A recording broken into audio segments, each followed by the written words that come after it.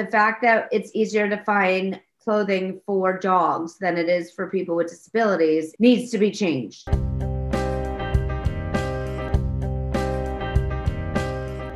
Hello, everybody. This is Elena Cargalan speaking. Welcome to the Different Lights podcast. This podcast is about people who strive to fit into the imperfect world. We have the ability to face challenges most of you take for granted. Ability Media is our strength to showcase our similarities to the rest of the world, rather than our differences. Different Lights is a production of the Quinnipiac University Podcast Studio in partnership with Ability Media. It is my pleasure to be talking to you today about people with differences. Your story is remarkable and resonates in my life. Just a little info about me. I am a tall 4'3" young woman of 23 who knows what it feels like to experience bullying, social distancing, and not related to COVID, reaching out for things way beyond my reach, as well as finding the right appropriate attire, which fits to my fashion desire.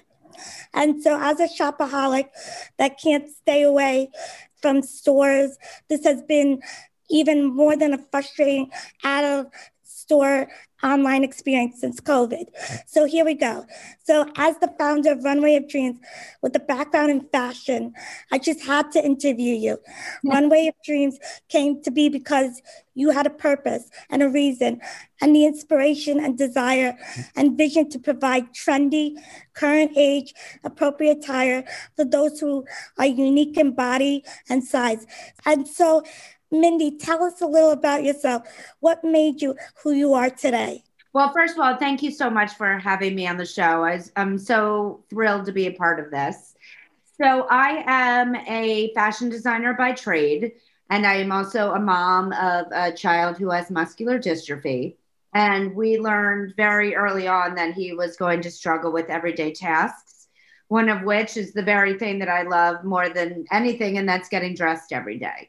But for my son, Oliver, it was a daily reminder of what he couldn't do. He couldn't do buttons, and he couldn't manage zippers, and he couldn't fit pants over his leg braces. So he wore sweatpants every single day to school, to birthday parties, to engagements that maybe it wasn't even appropriate for him to wear sweatpants. But truthfully, it was the only way that he would be able to go to the bathroom on his own and be able to dress himself independently. So when he was 8 years old, he came home from school and said, "Mom, I want to wear jeans. I don't understand why everybody else gets to wear jeans except for me."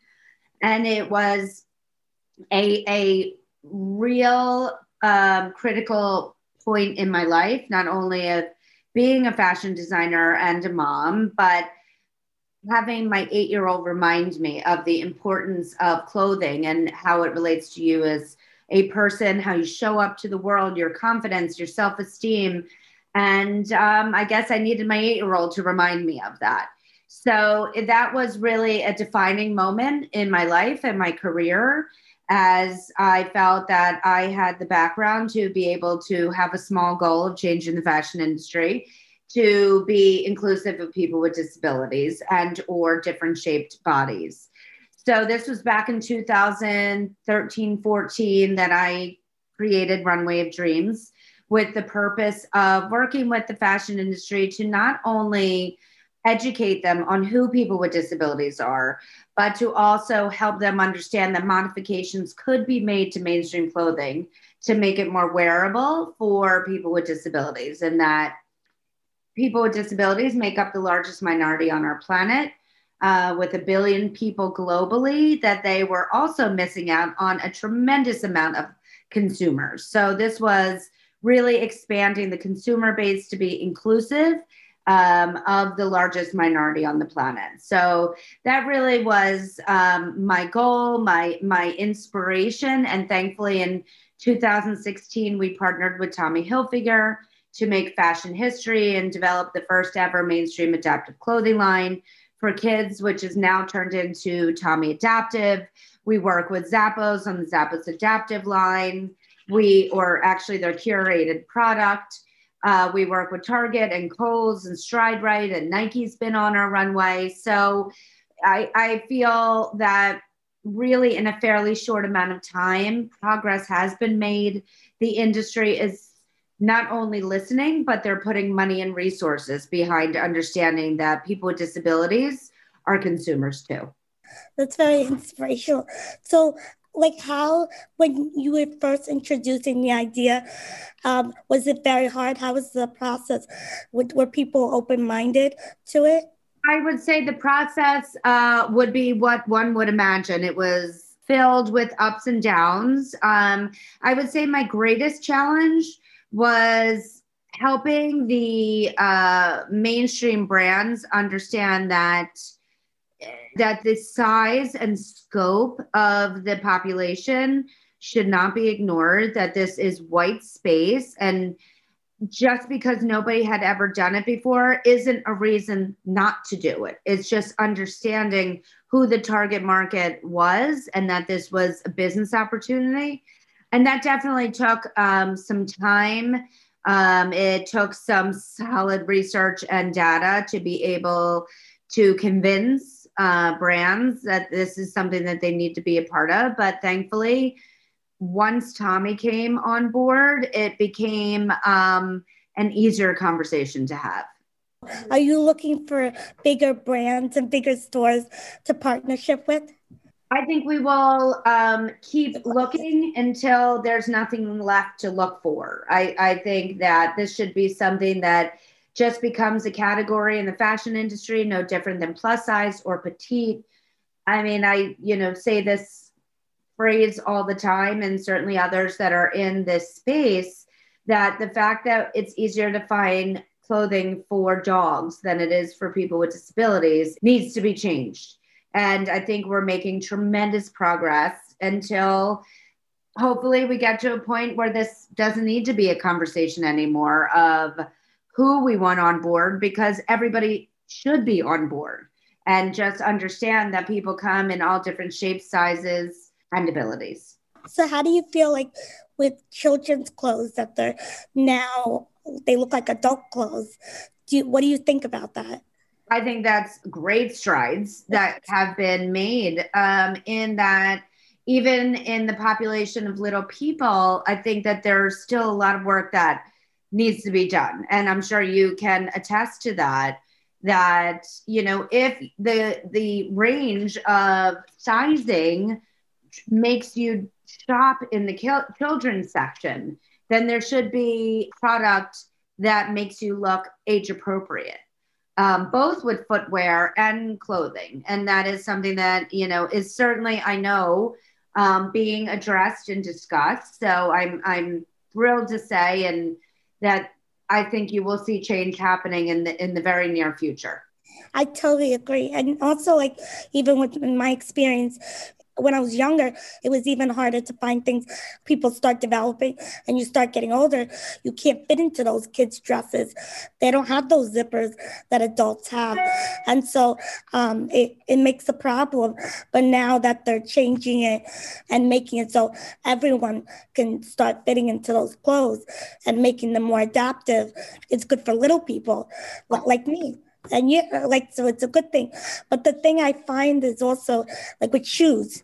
Do you ever think about shoes? You can't find adult shoes in high heels for kids, in a kid size. I think the whole industry of footwear is absolutely going to go through some really necessary transformations. I think Zappos Adaptive has done incredible work in this space, as they recently launched the singles program that allows people to buy individual sizes if their one foot is bigger than the other, or they only need one shoe based on their body type.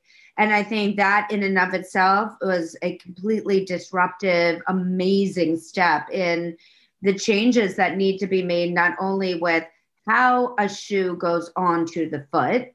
I think that can, really be changed, and that really is adaptive. But also in understanding that the size of the foot is really important to take into consideration as well, even as you grow. So, again, the category of little people require shoes that are in a certain size range that need to be age appropriate. Yeah, I definitely. And I slowly see even kids wearing high heels that they shouldn't be wearing, but it's good for little people. So it's a good thing. So I guess what is one advice you could give to parents who are dealing with the challenges of being different and like dealing with that difference? That's a great question. And now my son Oliver is now 16. So, I've definitely have gone through many phases and stages in his life, and the teenage years are certainly incredibly challenging even before you have a disability. So my advice is certainly to have a community, to have a support system, whether that is your family and or reaching out to others that truly understand. I am fortunate enough that is my professional life, that I get to, meet people like even your mom who really understands exactly what I am going through and probably will go through for the rest of my life in terms of having a child with a disability. But I also want to give the positive notion that so much change has happened even since Oliver was a little boy, not only in the fashion industry, but in our world of acceptance and understanding that people come in all different shapes, sizes, ethnicities, and abilities, that I feel very strongly that our children and our children's children and so on are going to grow up in a very different world of acceptance, that, people are people first, and certainly people with disabilities. So what do you think of using the word disability? Do you like the word ability, that it helps to make it so you're not using the word disabled, or you want it so it's you're able? What do you think of that? I think that's a great topic that definitely needs to hopefully evolve. I think even just the word handicapped and seeing that as the symbol of everything from bathrooms to, different pathways, et cetera. I mean, the derivative of the word handicapped actually came from the fact that, decades and centuries ago, people with disabilities had to be beggars and put a cap in their hand to be on the street to survive. And the fact that that is how the word handicapped came to be, and that it is still part of our vernacular, definitely needs improving. And the symbol of people with disabilities is somebody in a wheelchair. It is just the symbol that everybody, acknowledges. And I think that can evolve. People with disabilities are way more extensive than just the wheelchair community. And I think that needs to certainly be acknowledged. So, that again goes back to the word disabled. I think anything that starts with DIS is negative. It just means that you don't have ability. So I think there's room for improvement. I understand that needs to evolve, and that's going to take time to reframe people's perception of words. But I think we can do better. And I really try very hard to always acknowledge the person first vernacular of that it's people with disabilities or people with differences. I actually very rarely speak about Oliver. I will, having a disability, I will more say that he has muscular dystrophy, which is the disease that he has, because I just think the word disable, it's the natural thought process to me is a disabled vehicle on the side of the road in a traffic report that's causing problems.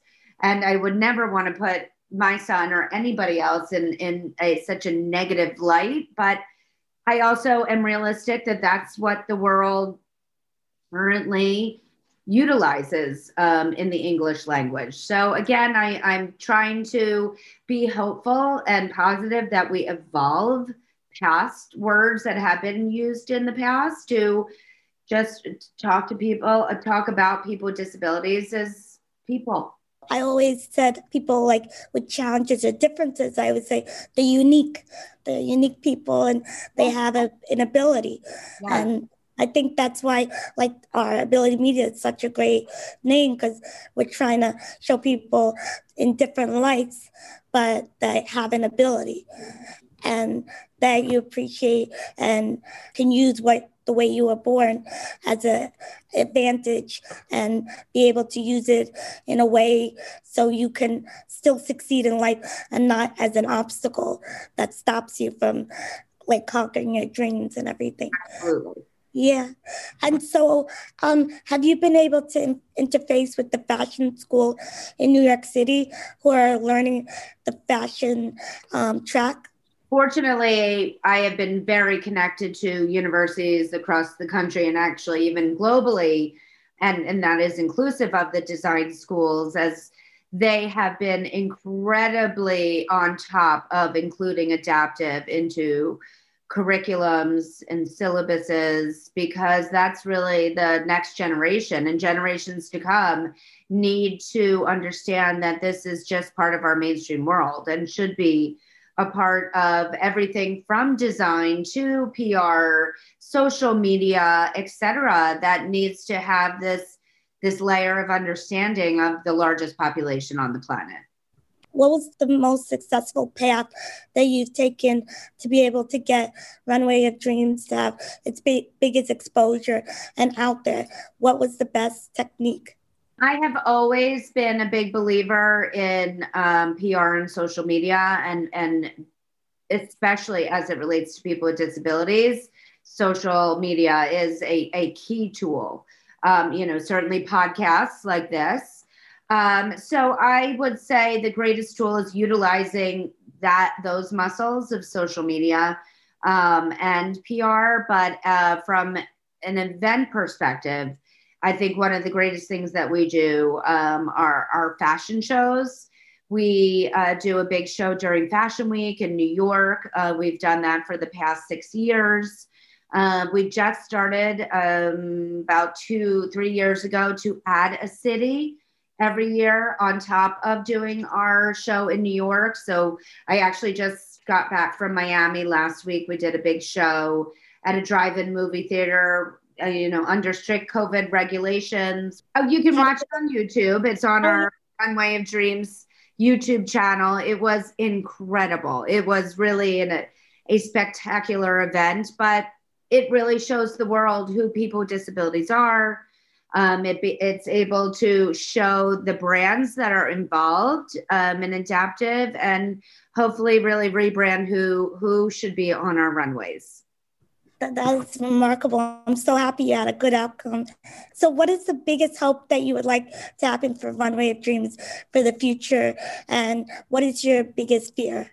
My biggest hope for Runway of Dreams is that we are able to still change the industry until there's nothing left to change anymore. And then it just becomes a part of our mainstream notion. But I think Runway of Dreams will always have a place in that our programming allows for wardrobe grants. So for those that cannot afford new adaptive clothing, we are able to provide grants for that. We want to continue to work with up and coming design students so that they're always including adaptive and understanding the population of people with disabilities, as well as just raising awareness through our runway shows. So I had to be honest with you, I don't really have any fears, because I think we are going to continue on while I'm still certainly on this earth, and hopefully with the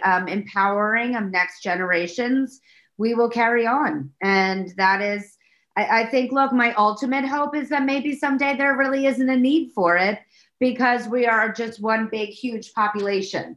inclusive of everyone. And wouldn't that be a wonderful thing if we no longer have to have these conversations? So like 5 to 10 years from now, you hope that everything will be covered, or what do you hope for in the next 5 to 10 years? I hope that, number one, every brand has adaptive versions of their product. I hope that people with disabilities are just seen as people, so that we don't have to be segmenting out. And I really hope that my other company, Gamut Management, which is a talent management company exclusively for people with disabilities, becomes one of the main players, no different than CAA or IMG, in terms of just properly representing people with disabilities to be integrated into our mainstream world. That's incredible. And so how can people get in touch with you or find more information in your incredible organization? So for Runway Dreams, they can go to runwayofdreams.org to find out more information, to get involved, to see different events that we've had. They can also go to our YouTube channels to watch videos, especially the most recent event we just did in Miami. And for Gamut Management, they can go to Gamut, Gamut, management.com and find out how to become a client. And the only thing that we require to join Gamut is that you have to have a disability. That's incredible. Thank you so much for speaking with me, and I hope that it all goes beautifully for the future and that you help a lot more people. So thank you. Thank you. Thank you so much for having me on the show. It was so wonderful to meet you in person, and I think what you're doing is amazing.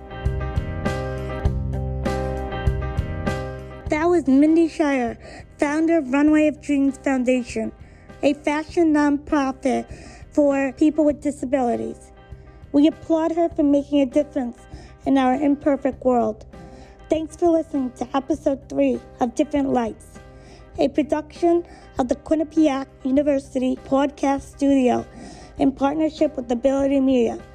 For more information about the show, visit abilitymediagroup.com.